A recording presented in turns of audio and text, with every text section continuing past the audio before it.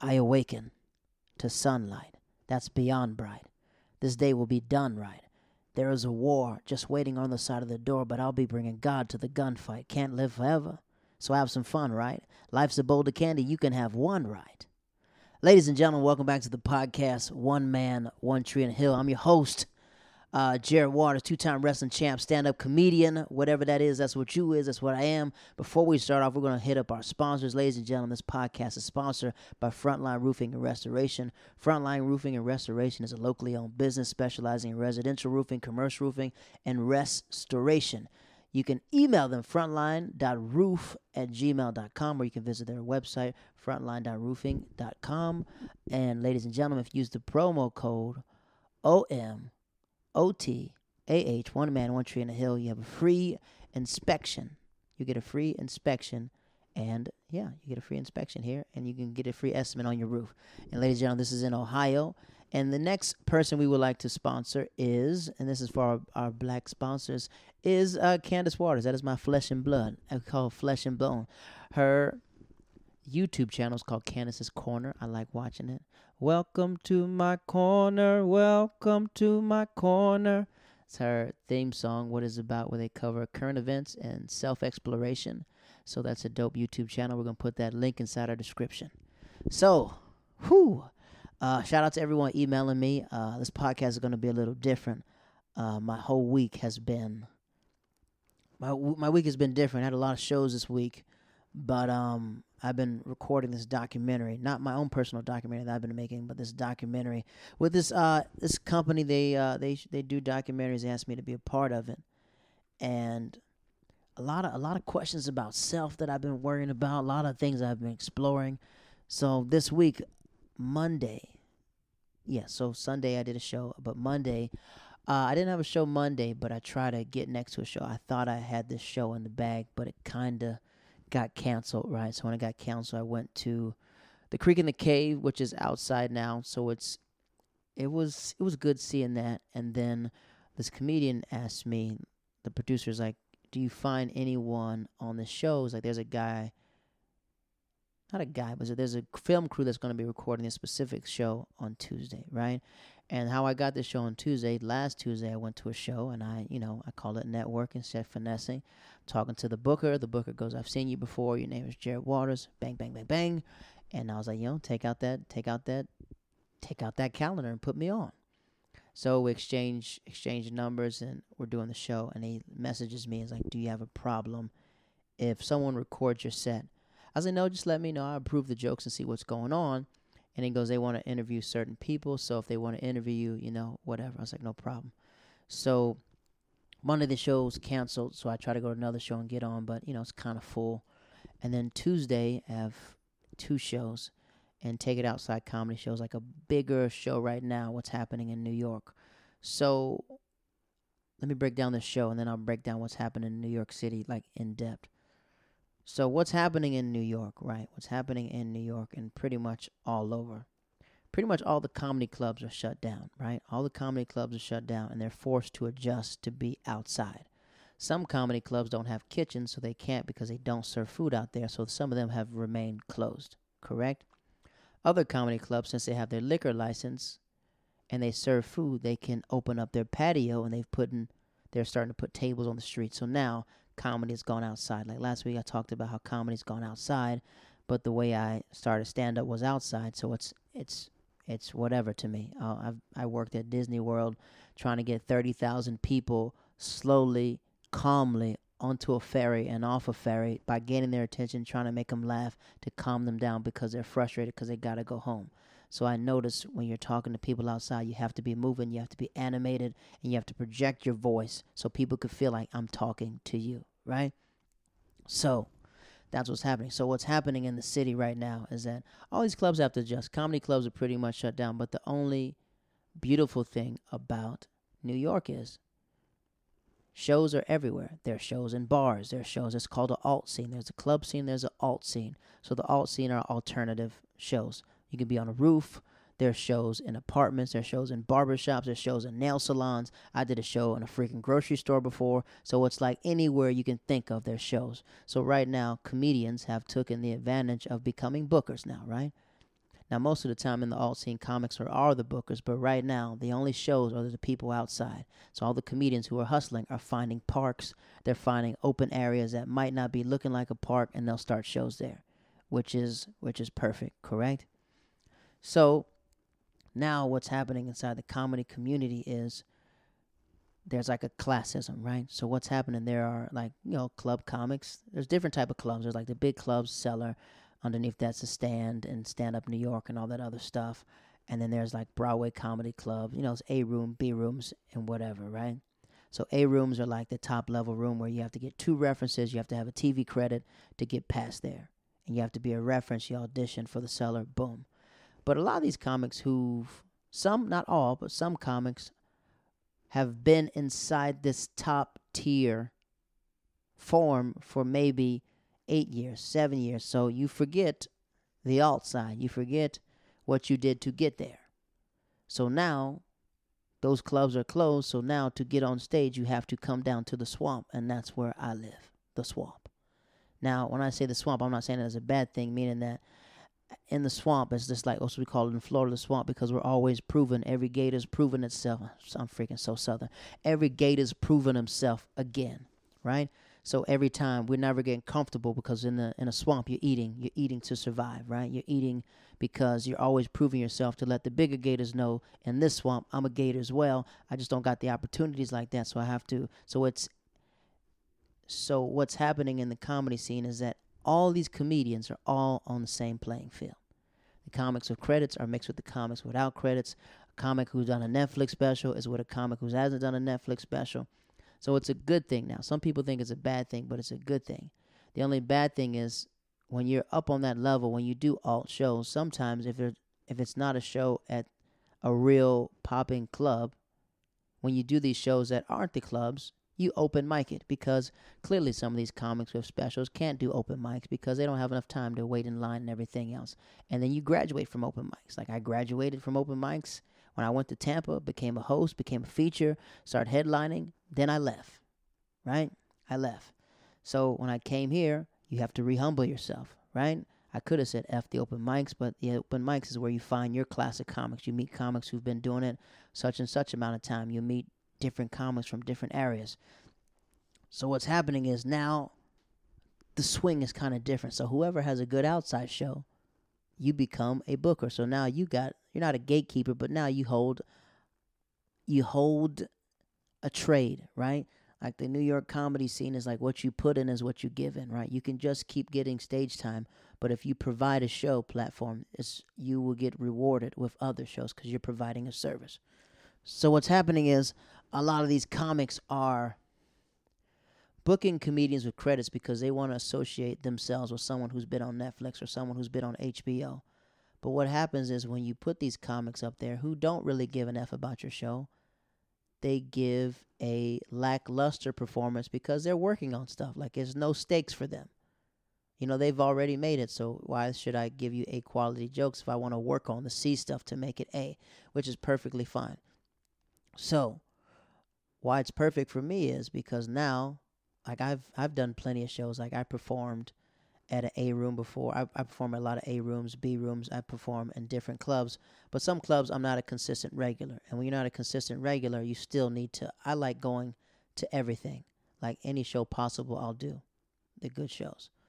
So pretty much what's happening is some of these comics have come down to do shows and they haven't been on stage in 4 months.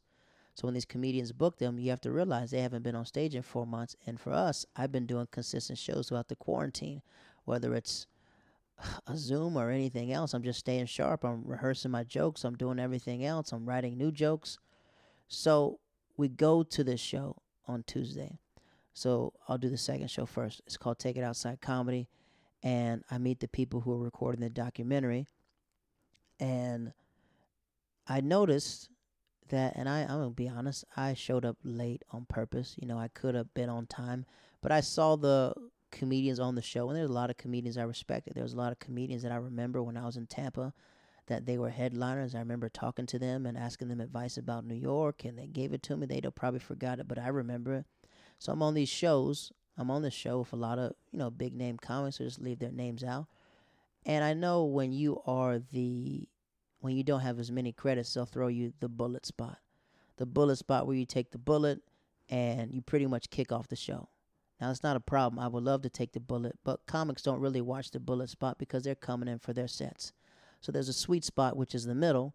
There's the spot at the end, which, when you're closing it, when it's like different spots, it doesn't matter who's headlining. But like usually after the bullet is when the show really starts, right? But what I want to do is, I'm coming from another show. I want to follow the comic with the juice. And when I say the juice, I want to follow the funniest comic because I want to test my jokes against whoever is supposed to be the greatest writer in the city or is the greatest writer in the city. I want to go there. I want to follow anybody that got fire because I want to put my fire against them. I'm like the last airbender. You got fire? Well, let me show you the water that I can bend. Oh, you got wind? Well, let me show you the wind. It sounds competitive, but I always want the best out of me. Correct? So, this comic goes up. And next you know it, I'm coming there, and I was like, I'm running late anyways. I was like, let me wait in this park for 15 minutes a little bit. And I let the booker know I'm coming late, and he goes, no problem. So I get there, and next you know it, these comics are looking around because this guy's killing, and he's from he's got his Netflix stuff, and he goes, who's going next? I said, Jared Waters is going next. I go up, I do my thing, but I notice as I'm observing that everyone's standing still, right? You're standing still and telling your jokes, which is good. But I know in the park you have to give a performance. You got to move. You gotta make people feel like they're part of the show. So within my first 30 seconds, I'm walking around. I'm pacing. Who's in that? Blah, blah, blah, blah. Bam, bam. Jokes are going well. Everything's moving. I got to get pop at the end. And it was a solid set. And I go back and, we dap it up. And it was kind of cool because I'm running into comedians I remember when I moved to New York that I seen. My girl Katie Hannigan, she's like, oh my God, Jared, we haven't seen each other. Remember it? I was like, yeah. She goes, I noticed your voice. I knew that was you. Like, oh my God, that was cool. I was like, yeah, man, it's good seeing you. And, she's done Late Night with Stephen Colbert. She's on pilots and stuff, but it was just dope seeing her and like seeing how we've evolved as stand-up comedians. So I talked to the guys shooting the documentary, and they're asking me questions, and they're like, we can't really, you're giving a lot of information. I said, look, how about we finish this tomorrow? So they said, tomorrow we're filming on a location. So we're filming. And they asked a lot of important questions. And their questions were asking, how do you feel about the bigger comics coming down to this level and doing shows? And I was like, I love it. This is a swamp now. Now it's a good time to show what you have and prove and do everything else. And when I say that, sometimes I think that, you'll take every show possible. And that's the reason why I'm saying that, is because sometimes comedians who feel like they are not at a certain level want to associate their comedy or brand with comics from another level to justify the show. So like imagine you have an event and you got Beyonce there. It's like, this is where Beyonce ate. It's like, all right, well, I got to go there, right? So pretty much, this show's already established that, comics drop in, comics like working comics, which is good. So before that, the reason why I brought this, so Tuesday, I did a show earlier than that, and it's at a park, some crack-infested park. And the park didn't used to be like that, but, since there's no park rangers, since we're on phase 4, a lot of just addicts are out there. So we're about to do the show, and I talked to the booker, who's a friend of mine. And he's kind of nervous because people aren't there yet. And I was like, don't worry. But he says this, well, if people don't come, let's just open mic it. And I tell him, I came to do a show. I didn't come to do an open mic. And there's nothing wrong with people who do open mics. I just feel like open mics are there to practice jokes and make them better, which is perfectly normal. I was like, if I wanted to do an open mic, I would have did an open mic. I came because you booked me on a show. So treat this like a show. Like treat it like a show. Don't get down because you don't see anybody here. Like when comics say that to me, it just like irks me because I'm just like, I didn't come here for an open mic. I came here because you booked me on a show. So, he's worried, and all of a sudden people start coming, and then he doesn't tell anybody the order, and he does his set, and then he goes, this first comic coming up, he doesn't even know he's coming on stage right now, but he has a nice bandana, a purple bandana. Give it up for Jared Waters. Now, something about me, I like to be prepared. I like to do stuff like that. I don't like winging it. I like giving people, you pay for jokes. I like giving you quality stuff.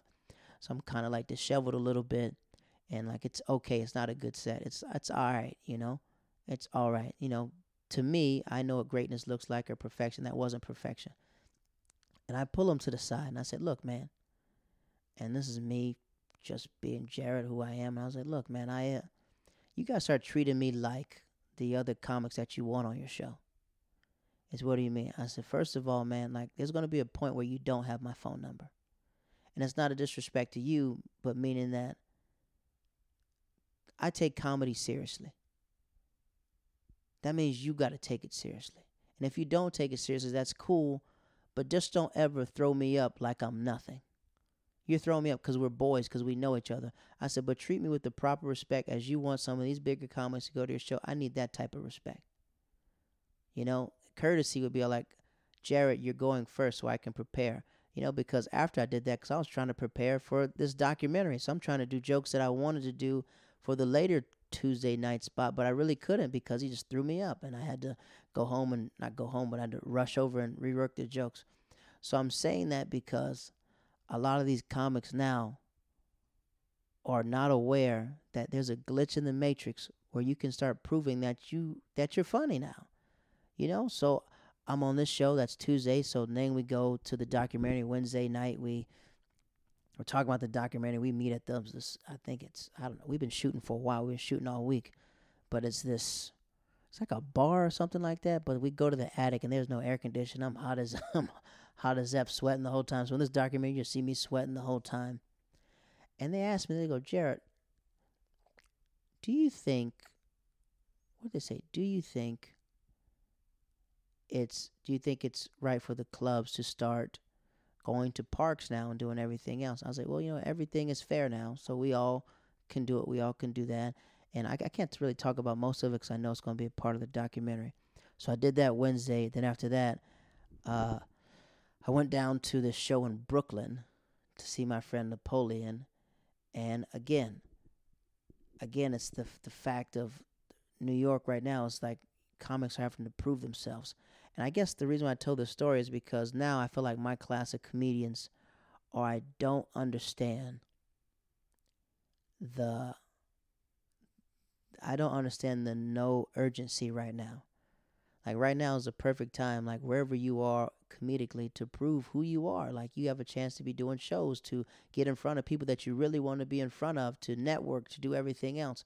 So a lot of comedians have, especially comics that I know, are hitting me up because they're like, Jared, I see you're on a lot of shows. Who books that show? Who does that? Who does this? Like what show is this? What show is that? And I had to be like, no disrespect, but why aren't you need to be out here? Like I didn't move to Tampa to take care of you. Like you need to be out here. You need to fight for your own. Like, oh man, I'm trying to do shows like you. Well, get out here and do them. It's simple. I had a friend tell me, she goes, what are the shows that are happening Friday? And I was like, freaking Google it. What do you mean? Be a part of the scene. Like come on, let's do it. So it's this thing that I have where my friend was telling me, her name was Christiana, and my lady was telling me, she's like, I don't really believe in signs, but they're saying because you're a Capricorn, you like to be 4 steps ahead. You're very goal driven and stuff like that. So it's hard for people to understand the pace that you're in. I think sometimes they call us day walkers in comedy. Day walkers are people who have jobs and do stand up. And right now, the comics who didn't get hit by this pandemic are the day walkers because we got day jobs and we know how to, how to do both, how to like wake up, how to get up, how to have something responsible, how to do this. It's just not stand up all the time. It's so you're dealing with different people. So I was like, maybe. And then I'll go over it later. My lady sent me all these lists of like what Capricorns do and stuff like that. So Wednesday night, I'm talking to these comics, and the booker, again, he's looking at me, and I was like, what's up, man? I'm Jared Waters. He goes, okay, yeah, all right. I said, let me introduce myself again.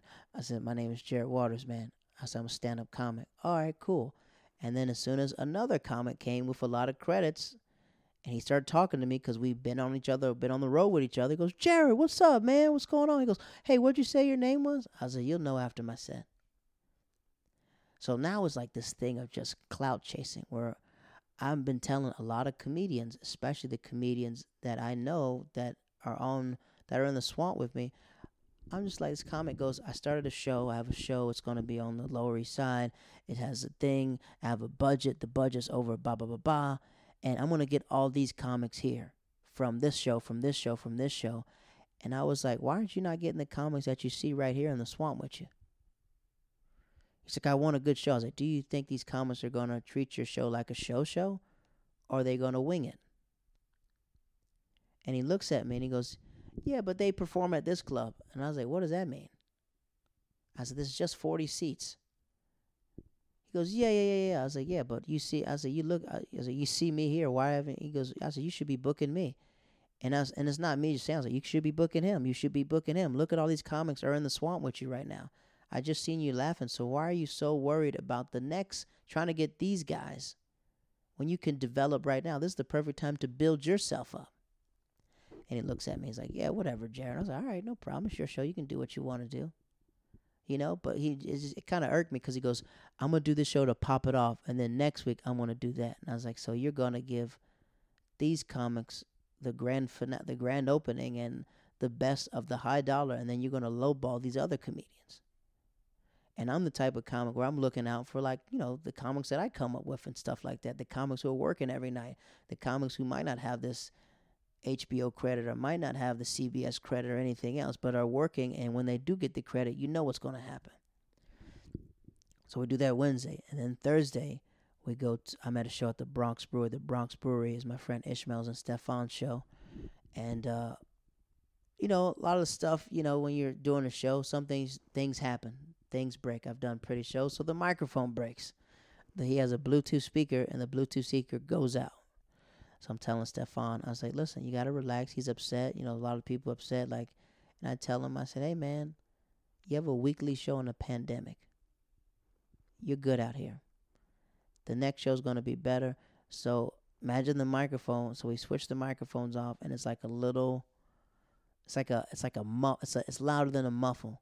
So I know, project your voice. But I'm like kind of like projecting my voice and sweating. So that show goes really well. And then Friday, what show did I do Friday? Friday I did I did a rooftop show, but it was okay. And then after that, we all go to PD Diablo's show. That's like the Friday night swing. And then Saturday, I have a show at 7, but something tells me, I'm like, man, I should go check out this new show that happens at 3 o'clock in the afternoon. So I go there, and it's all the wolves are there, like of that next peer, like all these seller comics, these comics that, you know, they're all from TBS. They got credits and stuff like that. So I go there, I dap everybody up. What's up? Hey, how's it going? Good to see you. Bang, bang, bang, bang. I see a couple comics from my class. What's up, boys? And they're on the show too. So I'm sitting there, and the booker walks up to me because they see me out, and they say, Jarrett. I was like, hi, how are you? I'm good. Would you like to go on stage? I said, yes, I would like to. Would you like to do 5 minutes or 10? I said, the latter. You're next. I said, yep, gas it up. Gas it the F up, right? So I'm excited. I'm like, F it, this is perfect. And, you know, I get a little jitters because these are comics, you know, they're from that next level. But I'm still a comic for the swamp. So I'm like, I never want to just go on stage to prove myself, but at the same time, this is the perfect time because all these dudes are from Saturday Night Live, and this is the first time in comedy, not in comedy, but this particular show, every comic's watching each other because it's daylight, and you're watching to see what works and everything else because you're capitalized their set. It's like, all right, perfect. So I'm following my dude, Andre Thompson. Andre Thompson, he's a part of my class. He just did Jimmy Fallon of Late Night, and he's doing his thing. Next you know it, the booker comes back over to me. Sorry, but we really have to like end the show by 4:45. So next week we'll put you on. I was like, sure, no problem. So I pack up my camera. She goes, no, I still want you to do 5 minutes. Just do 5 minutes. And I was like, all right, 5 minutes. Can you do that? I said, F yeah, I can do it. And the next you know it, I put that lighter fluid on that thing and sorry, that's my Dragon Ball Z.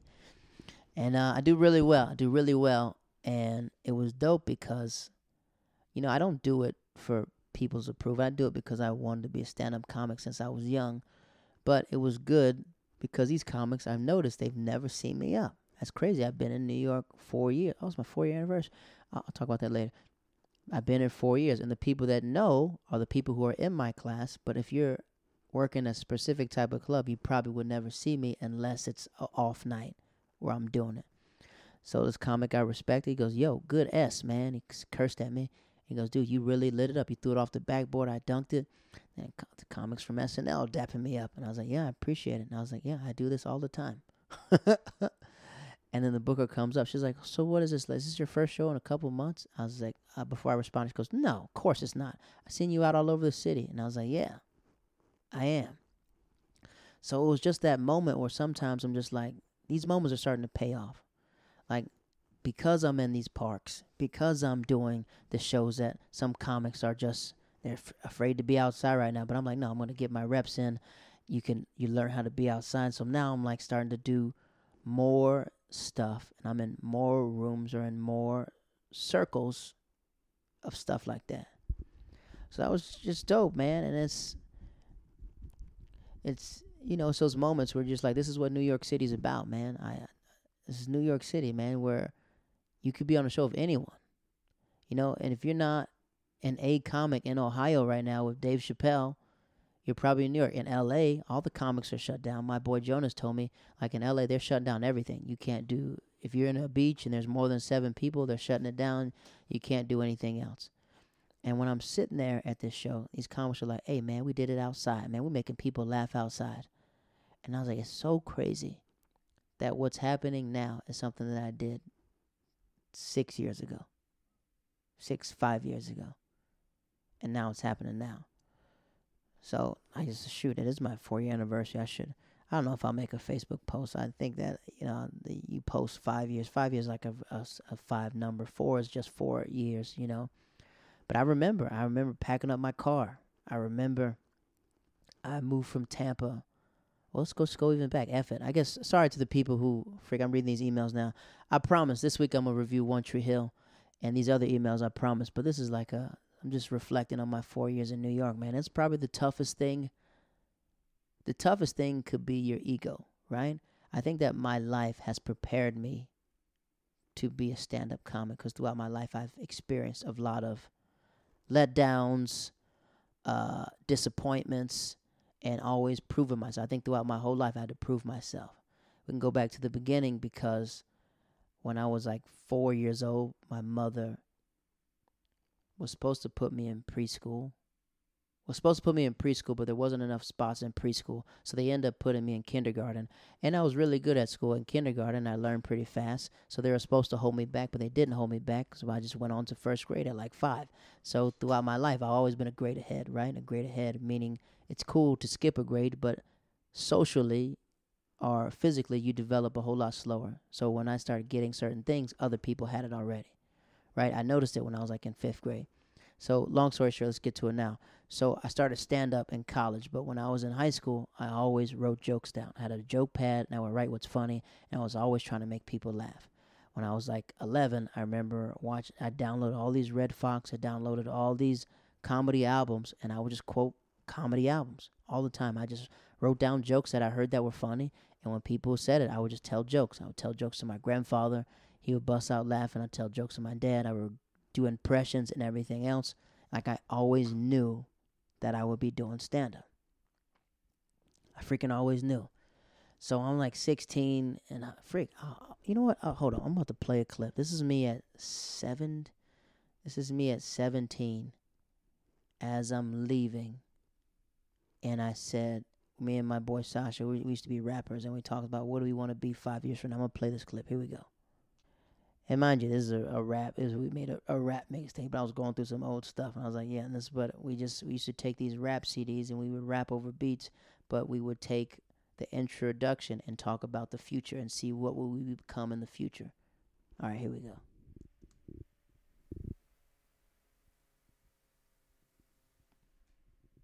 Gentlemen, boys and girls, children of all ages.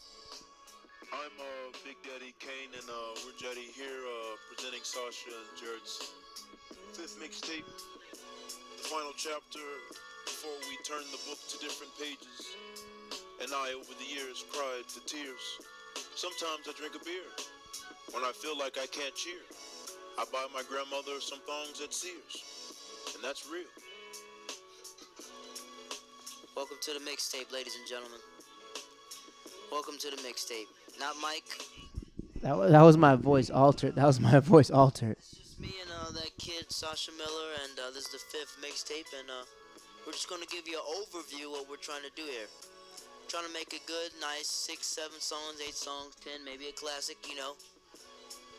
But over the years, our lyrical piff has risen to a level that we can't even contain anymore. Sometimes we get in the booth and we can't even make one song because the piff is on a different level. So really, what we really want to talk about is 5 years from now. Sasha, can you come here, please? I just want to ask you a question like, what are you going to do 5 years from now? Where do you see yourself 5 years from now? Can you answer that question, sir? Yeah, no problem. 5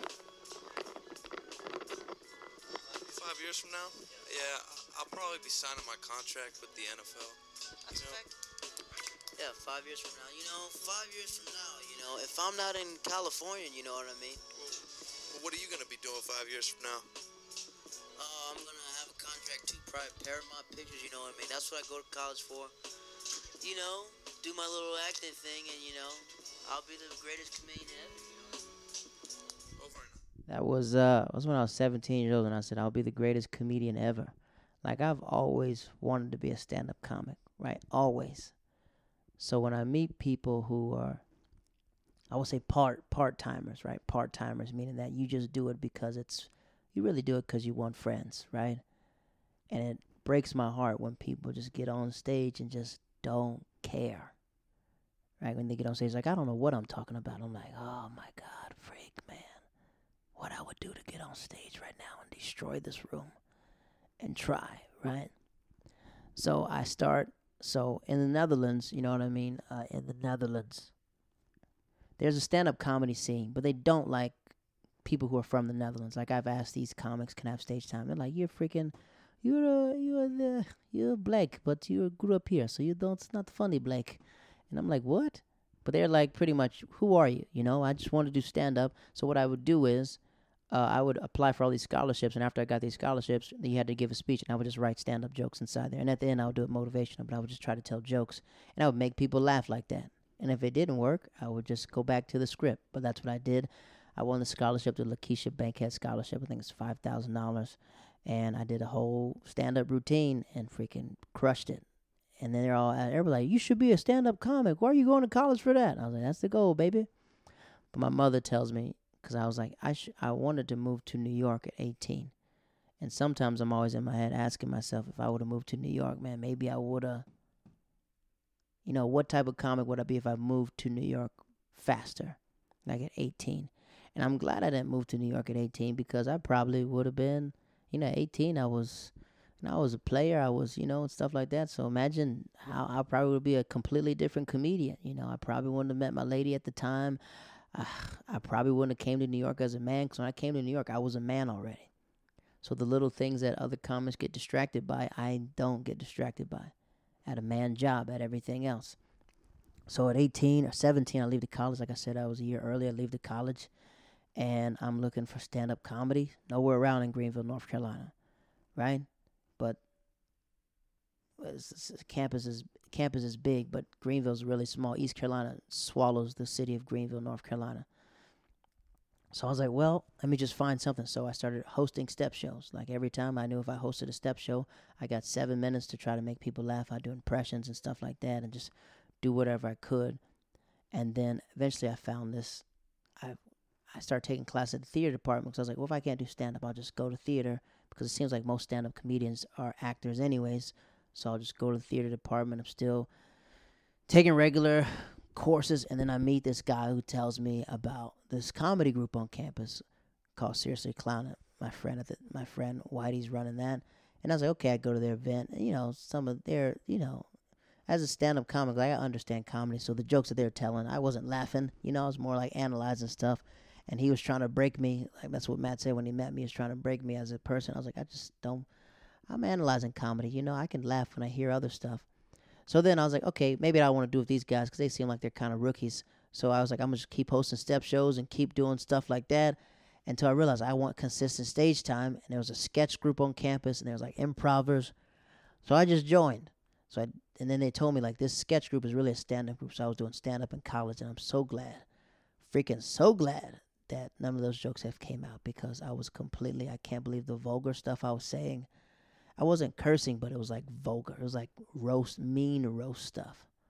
Or it was like, it was funny, but at the same time, I was like saying people look like Waka Flocka. You know, it was like roasting. I was like very quick to roast. But all those years in college, it was college humor. College humor is really, you know, what kids like. Kids like music, kids like what's trending, and kids like current events. So I just watched the old tape today of me doing stand-up at like 19 or 21, 19 or 20. And I'm just like saying just wild stuff. But what happens is, my friend at the time, his name is Steven Henderson. My friend at the time, this is my dog Steve. We're still friends now. We met in college. He's from Brooklyn. And he goes, why don't you come back with me for Thanksgiving? You can get up in New York. And I was like, oh, freak, that's a good idea. So I tell my family, I'm not coming this Thanksgiving. I'm going to go to Brooklyn with Steve. So we drive up from North Carolina to Brooklyn, and we're hanging out. And at the time, Steve's sister knows this guy named John Lasser. John Lasser is a stand-up comedian now, and he doesn't remember, but I tell him this, but he doesn't remember. I was like, you're the first person ever threw me on stage. I was 17 years old. I was 18 or 19 years old. You threw me on stage in New York. He goes, I don't remember that far. And I was nervous. I was scared because I thought like New York City. I was like, man, I was thinking I was going to like the Apollo, but I'm going to some rinky-dink, ran down gutter place in Brooklyn. There's tables and stuff. And he goes, you're going to go first, kid. I was like, all right, no problem. So he introduces me, and I don't know who he's introducing because he's saying stuff I've never heard before. This next comedian, he kills all over North Carolina. He's done college tours. I was like, college tours? Who's they bringing up? Man, he's opened up for, I was like, what? I haven't done that. And next you know, I get a big applause. I go. I'm like kind of nervous on stage, but it helped me develop my character in the beginning of my comedy career because I would just talk super slow. And as I talk super slow, it's like I use my voice to throw it. So people were laughing at the stuff that I was saying, and I got laughs. So at the end, you know, it was now looking back on the set was okay. I've seen plenty of 19-year-olds are funnier than what I was at 19. But they all these older comedians come and they talk to me. They're like, dude, you got to keep getting up. I know you're young right now, but trust me, in 10 years, you're going to be a different type of person. Stick at it, man. Whatever you do, stay at it, man. And I was like, all right. So I get back to North Carolina, and I just got a fire because I was like, man, I freaking did a show of all these real New York comics. And then when I got back to North Carolina, I realized that we didn't know what we were doing. Like, it wasn't real humor. I noticed that when adults would come to the show, they wouldn't laugh because I'm talking about hooking up with girls. I'm talking about dorm rooms. And it's like they don't understand. They're like, they haven't been in college in 7 years. What do they know about going to a girl's dorm room at 4 o'clock in the morning, sneaking in? It's funny to a college kid, but it's not funny to adults. So I'm sitting there in college. I'm about to graduate, and I was like, I got to go to a stand-up city. Like this part of North Carolina is not a stand-up city, and I don't want to stay in North Carolina. I'm going back to Florida. I go to Florida. I was like, I'm going to go to Orlando because I met this comic at the time named Dean Napolitano, and he did an hour and a half on my family and crushed. And I was like, I got to go. Some of these stories I've told before, but this is me getting there. So, boom that. So, pretty much long story short, let me wrap it up. So, 2016 in March, I told myself I'm only going to stay in Tampa for 3 years. So when I got to Tampa, this guy named BT, who was a general manager, but now he's a manager at the club, he goes, I do the open mic, and he goes, I see you have some experience. And that's experience that I had in college with the stage presence and everything else. But when I was in Orlando, I was getting up more, and I started to understand comedy because I was downloading all these Chris Rock tapes and listening to Chris Rock, listening to like Patrice O'Neal, Mr. P, and realizing like this is what I'm going through as a person. Like, why am I not writing about this on stage? And I was like, oh, I need to start writing more about my own life experiences. And then I started developing, and I started learning another gear of comedy. And I took that year in Orlando. I started learning. I started trying out jokes, and they started getting better. I started doing competitions. And then when I moved to Tampa, I was like in between Tampa and Orlando. But when I fully got to Tampa, I started hitting the mics. We're going outside. I go to Side Splitters. The general manager goes, hey, I want you to host the open mic for me. And I know, just always accept, because he's trying to see, like, will you host the open mic? And my goal is, like, I don't want to host the open mic forever. I was like, sure, I'll do it. So I host the open mic. And what he was doing was he was testing to see if I could host a show. So he was telling me at the open mic, hey, just bring the comics up, do your time at the top, read the announcements. I was like, all right, good. Then he goes, hey, do you want to do a guest spot on this show? I said, yes, I would like to. I do a guest spot. It goes well. And then he goes, hey, I want you to start hosting this show. So as I'm hosting, I meet a comic named Steve Miller. Steve Miller is one of my guys in Tampa. And he goes, as a host, you should do this. I was like, all right, do you have any other advice? And he goes, yeah, try not to make them clap so many times or make them do goofy stuff, because your goal is to make it feel like a comedy show. So after that, a year or two, hosting, doing spots. And my crew that I came up with was me, Cameron, Jonas, and Mario, right? So it'd be us four and this guy named Rajel. Rajel dies out. Then there's Amanda. Amanda kind of dies out. And the guys in another class is JB. It's Matt Fernandez. Everything else. But what I noticed about that class, excluding JB and Matt Fernandez, a lot of these comics have turned into like half-steppers, right? They weren't at the open mics. They're not getting up consistently. And I was like, you guys are taking all these spots, but you're not doing anything to keep these spots. It's like, I get what y'all did, but what have you done for me lately? Like, how are y'all evolving and doing more sets and everything else? So I would question that. So what I would do with my class is, like, we got to make sure that we're tough and we're solid. We got to make sure. So every set, me, Cam, and Mario, Jonas, we're tagging up each other. We're like, hey, don't work on that joke. We're just a unit, so we're flowing. And next you know, I start featuring. We start headlining. We start booking shows all over Florida. And then I was like, well, I said in 3 years is done. My 3 years come to an end. And then I've been in Tampa longer than that. But I said in August, I'm leaving. I'm going to New York. So I say in March, Cam, let's go to New York. And Cam goes, all right, let's do it. And I was like, at the time, we had to have a discussion. I said, look, I need to know if you have my back. And I was like, and Cam is not a pushover. He'll fight anybody. So, we were just roasting each other. Kind of went too far. We apologized. And then we let each other know, like, look, we love each other. I just know in New York, we got to have each other's backs, man. We're the only comics we got, so we got to have each other's back. We go to New York, and I asked him, I was like, hey, do you got a place to stay? He goes, no. I was like, hold on. So I call up our friend Andy. Andy used to date this comedian named Amanda. I said, hey, that's Amanda's ex-girlfriend. I said, I'm going to slide in her DMs and ask her what's up. So I was like, hey, how are you, Andy? She said, I'm doing well. I said, what's New York like? She goes, oh, it's amazing. I said, me and Cam really want to check it out. She goes, oh, my God, you should come. I said, we want to come in the spring. Will you be there? She goes, yeah, stay at my house. I said, what? Stay at your house? What? You want us to stay there? I was like, hey, Cam, we got a spot. So Cam goes, what? I appreciate you. So we go.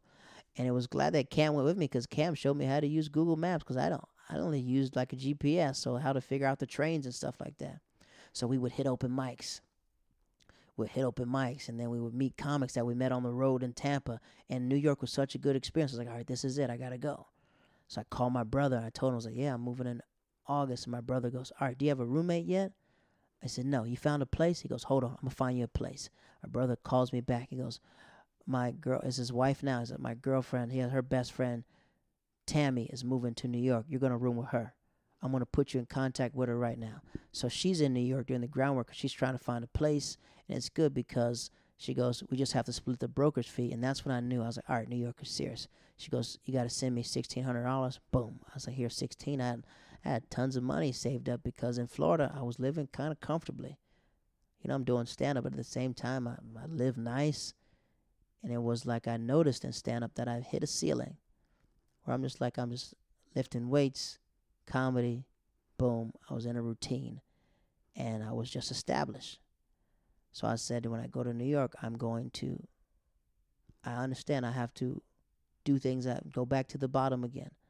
And when I say that, because when you move around a lot as a child or a teenager, I moved around every 3 years. So every 3 years I had to go back to the bottom. How to negotiate, you had to go back. You got to make friends again. You got to do that. You got to network. You got to know how to talk to people. So I get to New York. I pack up my car. She already has a spot. And boom, I drive up. I go to Atlanta, do shows in Atlanta, go to North Carolina. I talk to my aunt, me and my aunt. She says this prayer. I recorded it. Here, let me pull it up. I recorded this prayer.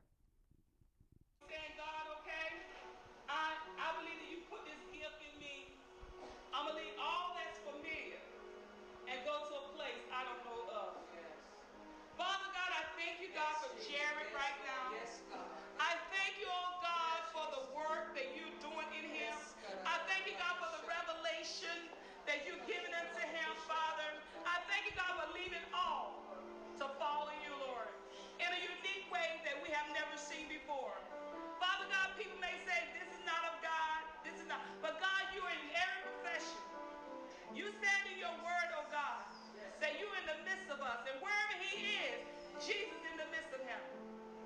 And Father God, we know that even like the ORU motto is that to go into every man's world. That this is he's going into every man's world. In the comedy area, that's a man's world. That your light will shine bright on his comedian, whatever it is.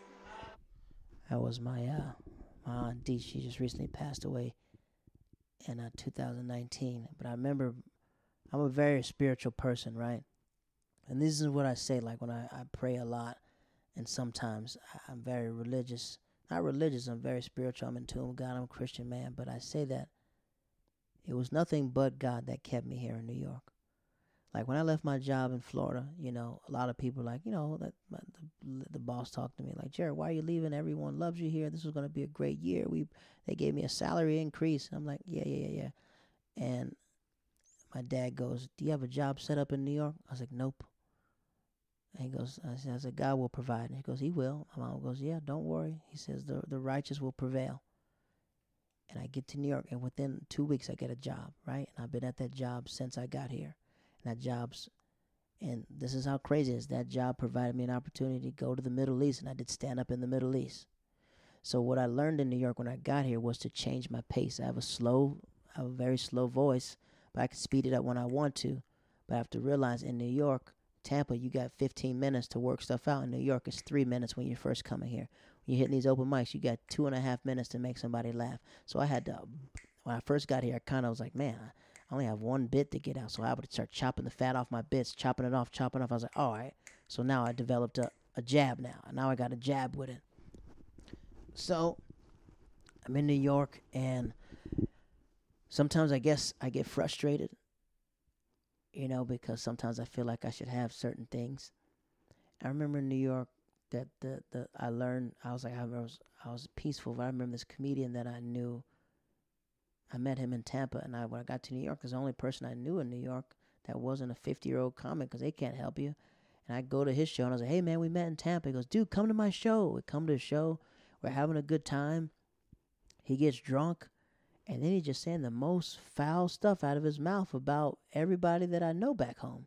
He goes, F Tampa, F the owner, F JB. And I was like, whoa, dude. I was like, whoa, what the freak? And he goes, yeah, and freaking you too, man. Like, making fun of me in Tampa. I was like, dude, what are you talking about? We had a great time. I freaking I gave you Kanye West's CD and Rihanna. I went to go download this. I drove you around to get cigars. Like, how was that a bad time? And he's like, the owner at the time was making fun of him, and I didn't know. And I was telling him, I was telling the owner to be quiet. That's how you get him to be quiet, by just agreeing with him. And then next you know it, he like made it hard for me in New York, because at the time when he got here, he developed respect, and like everyone for his comedic town were like the guys who had all the shows, and he made it hard for me, because every time I met a comic, they're like, Jared, you're really nice. And I was like, oh, I know. He said I wasn't nice, right? And they're like, yeah. So it took me a while, and I felt like he was effing with me. And it's just like, you know, when you feel somebody who doesn't like you and has that thing. And I'm a peaceful person, but at the same time, I used to be a goon. I used to be one of those guys that would just try to, you know, I fought a lot growing up. When you're a military kid, when you move around, you got to fight people. It's what it is. So that bullying stuff, I'm not a fan of it. No one's ever going to bully me. If not, you getting maced, and I'm taking his kneecaps out, right? So I noticed there's like a lot of microaggressions towards me. And I remember I got off stage one time, and he goes, give it up for the only Christian comic in New York City. He's going to sell you to Christ. And I was like, dude, are you trying to disrespect me? So next thing you know it, in comedy, we have all these wiffle ball games, right? And it's where you have to bond as a comedian. You have to give into the scene. So I was like, you do basketball tournaments for comedians to bond, and that's where I got a lot of my shows, by just networking. So I play wiffle ball, but a lot of people don't know. Freaking, I was no joke in T-ball. I was no joke in Jackie Robinson, so I'm hitting the piss out of these wiffle balls. Next you know it, the guy who's been bothering me, he goes, yo, Jared, great job. He moves his hand out the way to high-five me and calls me and says something. He goes, ah. And I was like, maybe he's being funny, but he does it again. And I was like, all right, the next time you're going to die. Like, he didn't know that, like, like my scene in Tampa, we're all fighters. Like that's the one thing about the Tampa comics. We've all come to blows. I've seen one time. I remember one time I had to take. I was like, JB, what's wrong? He goes, oh, like I'm about to fight this audience member. I was like, what? Relax.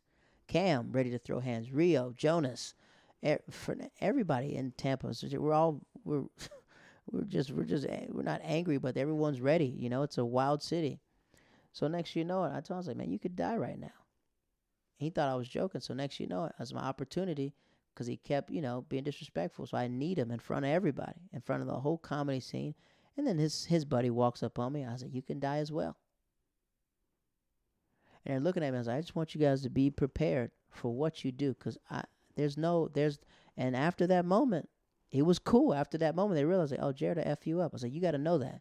You got to know all these little mind games you're trying to do with me and trying to, like, block certain things. Even you don't think you're doing it, but you thinking that just lets you know I can make it hard for you, too. I can make it really hard for you to breathe if we want to go like that. So I know, sorry to get like that, but that's how I felt. That was my first year in New York. I was frustrated, man. I was like, I'm not getting spots like that. And then I said, I noticed that this comic was going to Tampa, so I asked Jonas. I said, yo, pull up on him in the green room. I said, all the boys, I want y'all to run up on him in the green room. Don't hurt him, but just ask him what the pressure is. And the next, I was like, no, I love Jared. He's great. Oh, my God, Jared's great. I was like, oh, yeah, good. I can make it hard for you as well, man. And then I was talking to my friend, and my aunt said, you shouldn't be like that, Jared. You should be showing the love of God. I was like, you're right. So I walked over to him, and I apologized. I said, I apologize for tripping you. I let my emotions get to it, and I said, can you forgive me? He goes, yeah, I forgive you. But at the time, I think I needed to do that. So at the time, I'm still doing open mics. I'm trying to get into the shows and stuff like that. And this comedian from Tampa goes, hey, I'll be in New Jersey. I'm opening up for Don Herrera. You can come to the show. So I go to the show, and he says, look, I'm going to get you a guest spot. I was like, how? He goes, don't worry. I'm going to sacrifice 7 minutes of my set to give you 7 minutes. So he does it. And at the time, this is how God works. This guy that I met, his name is Brian McKenna. Brian McKenna goes, hey, man, you're like kind of clean. And we don't have any we don't have any urban comics at the club that I work with. It's on Long Island. Would you ever go to Long Island? I said, I don't know where it is, but sure, I'll go. It's in New York, right? He goes, yeah. I said, F it, I'll go. I'll do anything. I just want stage time. So next you know it, I write him, and he writes me back and goes, hey, I just talked to the booker. Email him this. I email him, and he goes, come and audition. And this is the experience in Tampa that I had. And he goes, I go to the club. It's called Governors, and he goes, how much time can you do? I said, how much time do you need? And everybody's like, ooh, okay. He goes, don't do any local jokes and don't do crowd work. I said, that's perfect with me. He goes, do 15. I was like, all right. So I do 15, solid 15. I see Brian, he's sweating because he's making sure that his reference is good, and boom, I'm past there. Boom, I start getting spots. And the reason why I love going to Long Island, because they had good food. I would go good food, and they had 200 people in the crowd. And I was like, oh, man, I feel like a comic again. So I'm doing that. But I noticed I was in Long Island a lot, right? So I was like, and this comic named Jason Salmon, he walks up and goes, did you move to New York or did you move to Long Island? I said, what? He goes, it's good to be out here, man, but you got to be in the city, man. I was like, you're right. So I was like, all right, I'm going to make sure my business to get in New York City. But this is how it works. As I was in Long Island, I started making connections with comics in the city. So I met these two comedians, DC Benny and Jamie Roberts. I just made a post about Jamie Roberts. Jamie Roberts was the first comic to pull me to the side and goes, where are you getting up at? I said, hostels. I get up at hostel shows and everything else. He goes, you doing a club yet? I said, off nights. He goes, all right, come with me. Come Sunday. I go to Sunday Night Live show, and all of a sudden he throws me up. I do well, and he goes, F with me. And I was like, I will. So Jamie was the first comic that introduced me to bigger comics. I was like, Khalees Hawkins is the first comic I ever wrote in my life. I was watching Comedy Central in the Netherlands, and I was like, I just found her on Facebook, and I was like, hey, great set. And she wrote back, thank you so much. I was like, what the freak? This is amazing. Then I noticed, I was like, man, Chris Rock is writing on her page. I should just slide in Chris Rock's DMs. And I do. And he writes back. I was like, freak, Chris Rock just wrote back. Then I made the idiot mistake of just sending Chris Rock my stand-up when I was young. I was like, freak, I never should have did that. But he wrote back again. I wrote him something, and he wrote back, I'll keep that private. So now, Jamie Roberts is starting to give me shows at Broadway Comedy Club. And the club at the time, they didn't really pass me, but they started using me because Jamie was using me. So he started introducing me to comics. I started working, so I was like, perfect.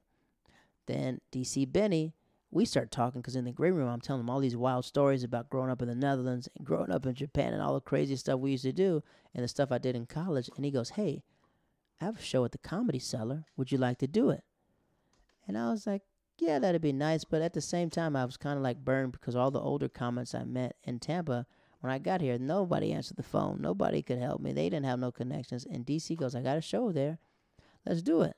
And within the first year, I freaking did the Comedy Cellar. I'm like, freak, the biggest, hardest club in the world. I just freaking did. And he's like, if you want, I was like, I'm not doing no new material. I did all the stuff that works. It goes well. All these people doing it. I was like, wow. But at the same time, I'm sitting at the table and realize, because it's a comedy, there's a comedy table where only the Cellar comics sit. You can sit there, but it's just like it's made for like Cellar. It's like it's known in comedy. That's the table of the comics who have passed there. So he goes, here, sit at the table, man. I was like, no, I'm not going to sit here. I'm going to wait till I get past here. But it was good. Thank you so much for this opportunity. And then year 2 starts. Year 2, I start getting up more. I start knowing how to finesse more. I start realizing that it's about hanging out and meeting people and being nice. So I start doing that. And then I meet this guy named Paul Schizler. Paul Schizler goes, I'm from Titusville, Florida. I said, what? Oh, I'm from Tampa, Florida.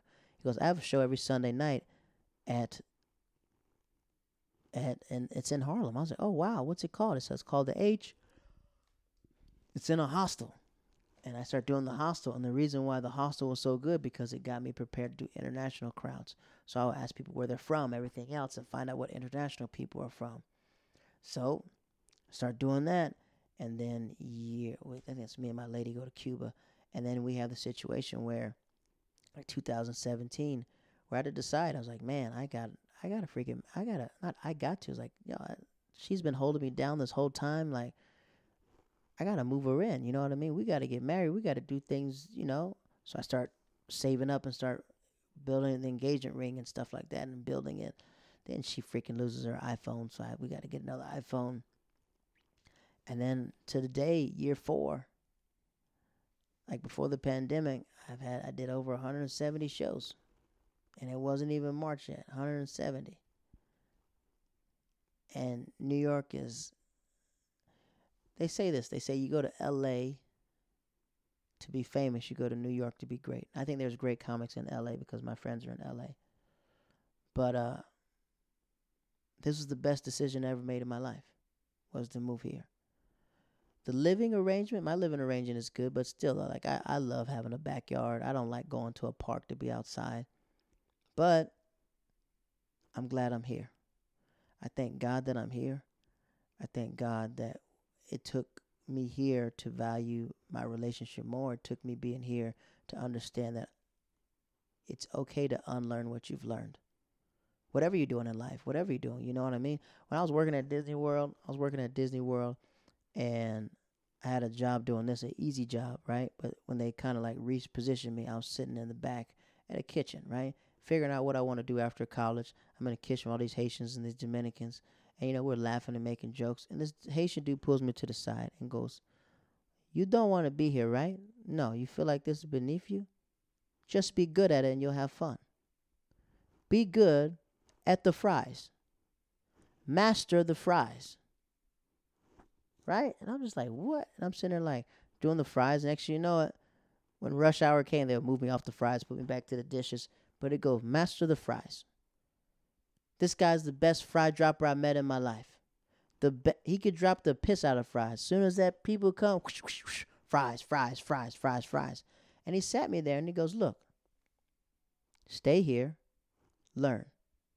He goes, you're the best stalker. Look at you, how you can stock the shelves. I will stock the piss out of them shelves because I love being in the freezer. But he was all like, learn the fries. Learn the fries. It's hard, but learn it. You sweat. They ain't taught me how to steal food. He taught me how to steal chicken nuggets. I taught this girl from China how to steal chicken nuggets. And she goes, 1 nugget? I said, yeah, take it. I don't care. Then she took a tuna sandwich. I said, I didn't tell you how to steal that. I said, you did that on your own. But all these scenarios happened in life where I had to learn to adjust. And learn, like, it's not worse than dropping fries. It's not worse than over 2,000 people wanting a burger and there's no burgers there. You know? I remember dealing with disappointment. I remember playing football, and I remember being cut off varsity and sent down to JV, which is the most embarrassing thing. I have a thing about public embarrassment I don't like. But I remember telling my friend at the time, who was on JV, when I was on varsity, and I was telling him, like, hey, man, don't even worry about it, dog. Don't even worry about it, man. You got this, man. Don't worry about JV. It's just JV, man. Kill on JV. That's the swamp. You need to kill at that swamp. Let be the biggest gator on JV. Let them know that you show them that you belong on varsity. I would say that. I was kind of effing with him a little bit, but I meant it, right? I meant it, but at the same time, I was just happy I wasn't on JV, because what we used to say, JV, pick up the water bottles. JV, get the dummies. JV, do this. And it was a pecking order, right? A pecking order of how it went down. And I love being on JV when I was a freshman because all of my friends were on JV. But to watch my friends elevate and for me to be downgraded, it hurt me. I'm like, look at all these people just freaking, oh my God. Look at these jerseys they're wearing. I'm wearing the crappy jersey and stuff like that. And then my boy goes, hey, man, you're on JV, man. Show them that you belong on varsity. Work hard. And I'm like, I got to eat my words. So now as I get to New York, right, now as I leave that status in Tampa, now I'm in New York. Now I'm 4 years in. Now I'm starting to do shows with comedians that are freaking on. They got specials and everything else. I'm like, I want to make the most out of the swamp that I'm in. I'm going to make sure that I'm the best version of myself. So now I'm in New York. I'm 4 years in. Got my own place. My own place by myself. It's not, well, now me and my lady's place is nice. And I'm here. I'm here in a pandemic. I'm here adjusting to the new normal. When the opportunity comes, when the time is right, when my number's called, I'll be ready. I'll be freaking ready. Hey, you're live on the podcast, One Man, One Tree in the Hill. Say what up to the people. Now, this is when I see black excellence. It's Kenan Thompson, and I see this giant butt. I'm like, oh, who is that? Turns out it's Questlove. It's Dave Chappelle, Chris Rock, Eddie Murphy. And they're all sitting at the table, and I walk up to Eddie Murphy, and I was like, hey, Mr. Murphy, I just want to say you're the GOAT, man. And you're the coldest that ever walked the face of the earth. You got to break that thing over. She wants it private, but y'all not even together right now. So we haven't spoken about anything but the cat for at least 2 months. And I said, and I'm be the next Jamar Neighbors. And she was up like, I know that's right. Ladies and gentlemen, thank you for listening to the podcast. My name is Jared Waters, and I'll catch you next time. Like, subscribe, rate the podcast. Have a wonderful night, wonderful day, whatever you're listening to. I'll see you soon.